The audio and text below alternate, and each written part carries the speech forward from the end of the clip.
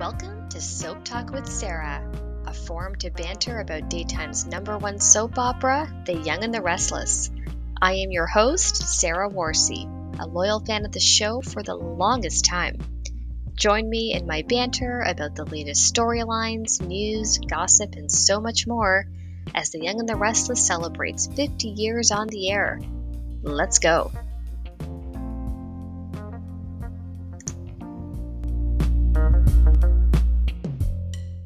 Hi, everyone, and welcome back to another episode of Soap Talk with Sarah. This is episode 5 of season 2, and it's called The Descent into Darkness. First off, I'd like to wish my fellow Canadian friends a happy Family Day today on this Monday, February 19th. I hope that you're all getting some much needed R&R time with your loved ones or just taking a day for yourself. Okay, let's get right into it. Lots happening in Genoa City as always. Let's begin with good old Aunt Jordan. This week we saw her sporting a funky red wig as she parades around town in disguise. Not surprisingly, she survived the fire at the prison, which was also deemed to have been arson, as we had suspected all along. Jordan has now befriended/manipulated Seth, Nikki's former sponsor, whom she met at the empty class dive bar. Playing off of Seth's vulnerabilities, Jordan has concocted some fabricated story about how she knows Nikki in order to get Seth on her side so he can essentially become a pawn in her twisted game. I made a comment on X about this and I suggested that the two were in cahoots with each other, but really it's Jordan pulling the strings and essentially manipulating poor Seth. Also, some people on X came up with some very interesting predictions. Because of the red wig that Jordan is sporting right now, somebody completely innocent in all of this, like Lauren, could end up getting hurt due to mistaken identity. Now, Phyllis could be thrown into the mix as well, but my guess is on Lauren, simply because she's been recently enlisted to work with Nikki at Newman and has been spending time at the Newman Ranch as well as a result.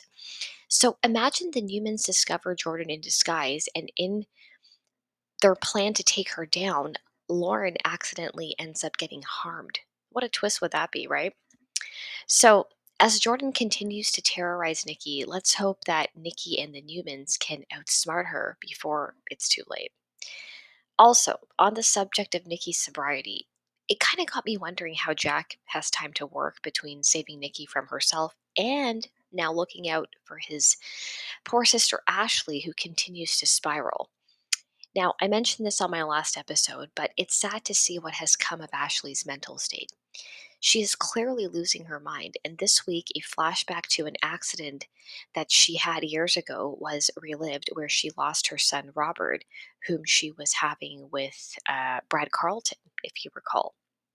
At the time, she was so mentally traumatized by the ordeal that she carried around a blanket thinking that it was her son. I do remember that storyline. I don't know why they want to revisit this though now, but we have to give it up to Eileen Davidson for doing a phenomenal job portraying the character. I just wish that Tucker and Audra would leave her alone. Those two, quite frankly, deserve each other. Kyle was a pawn in Audra's game, and Nate is entirely too good for her in hindsight. I said what I said. Also, I have to admit that it's been a very nice shift with the whole situation with Claire and how she is becoming more of a welcomed part of the family. That scene this week where Victoria watched her warmly chatting with Nadia, one of the kids at the facility, showed that Claire really had that soft and sweet side to her that she was essentially deprived of showing for so many years.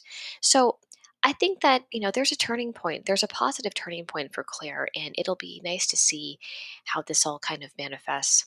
So now I made a joke about this on X this week, but in general, I feel like the show should almost be renamed to Mergers and Acquisitions with the sheer frequency of this whole angle always coming up as a storyline. The list would be a mile long if we tallied up all of the different companies that have materialized to date. The latest spectacle was Adam and Nick's pitch to Victor about folding Sally's company into Newman. Apparently, business has been slow for her and Chloe, so they saw this as a strategic move, I guess. Victor shot it down due to his ongoing vendetta against Sally, which, quite frankly, at this point should really just end. But the fact that yet another idea was being thrown around to acquire a company into another just made me want to yawn. On top of that, Billy made a proposition to Devon and Nate this week about adding the Abbott name to Chancellor Winters, which is comical because the Abbotts already have a family name in their family company rather in their name. Hello. This idea was brought up to somehow commemorate Jill's involvement and contributions to the company. And if it went through, the company would be called Abbott Chancellor Winters or ACW. I'm telling you, if I was given $1 for every time a new company name has been thrown around on the show in the last several months, I'd be pretty well off by now.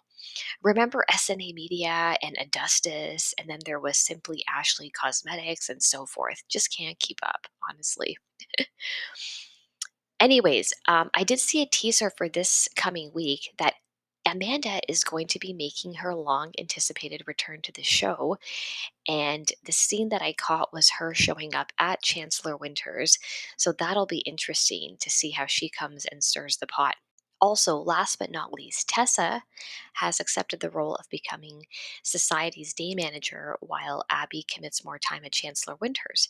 I think Tessa will do well. Let's just hope that we actually see more of her than how much we've actually seen of Esther at Crimson Lights. Also, notice how we haven't seen the back kitchen of society since, I want to say, the days of Lola. You honestly have to wonder what the logic is behind giving visibility to certain sets over others. I remember one time Tessa and Mariah took baby Aria to the ear specialist, and for that, they actually created an entire set at the doctor's office. Again, I'm just scratching my head in terms of what the criteria is because, again, our Queen Sharon has no office for her supposedly thriving company, Cassidy First Technologies. How are you going to dedicate an entire episode to her company launch and then not give her an office? Come on now. I will not stay quiet about this. Anyways, that's going to do it for today. But before we go, it's time for this week's fun facts slash spoilers.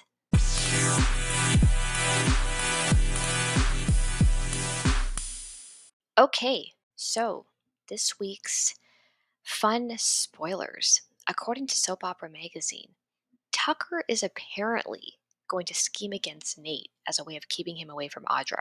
Insecure much, Tucker? Come on. I would like to think that even Nate has some standards of his own and wouldn't go out of his way for a woman who has clearly made up her mind about who she wants to be with or associate with. It's not like Nate owes Audra anything at this point. In this case, I feel weirdly protective of Nate and hope Tucker just stays in his lane, wearing his favorite turtleneck. Fans of the show will know what I mean by that. It's an inside joke for all of us. Also, Tucker actually was wearing something other than a turtleneck this week. It was mind blowing. Another interesting spoiler is that Billy might be conflicted between old feelings resurfacing for Lily and his love for Chelsea. An interesting angle considering we know Lily will be hurt and vulnerable after Daniel drops the bomb on her with him getting back with Heather and all. I personally don't know how I feel about Billy feeling torn because, in my humble opinion, him and Lily never really worked in the first place. They make good friends, but as love interests, I never really saw it. I do like him with Chelsea, and hopefully things can just stay status quo, especially while she deals with Connor's issues. But this whole idea about him feeling conflicted with Lily just seems like another futile attempt at the writers trying to create unnecessary drama, quite frankly. Anyway, that's going to do it for this week. Thank you, as always, for tuning in. I greatly appreciate it. If this is your first time tuning into my podcast, thank you very much. And if you enjoyed today's episode, I would very much appreciate a follow on whichever platform that you're listening to this on. Please leave your feedback for today's episode and be sure to continue the conversation with me on X. My name is at SarahYR20. And until next time, take care.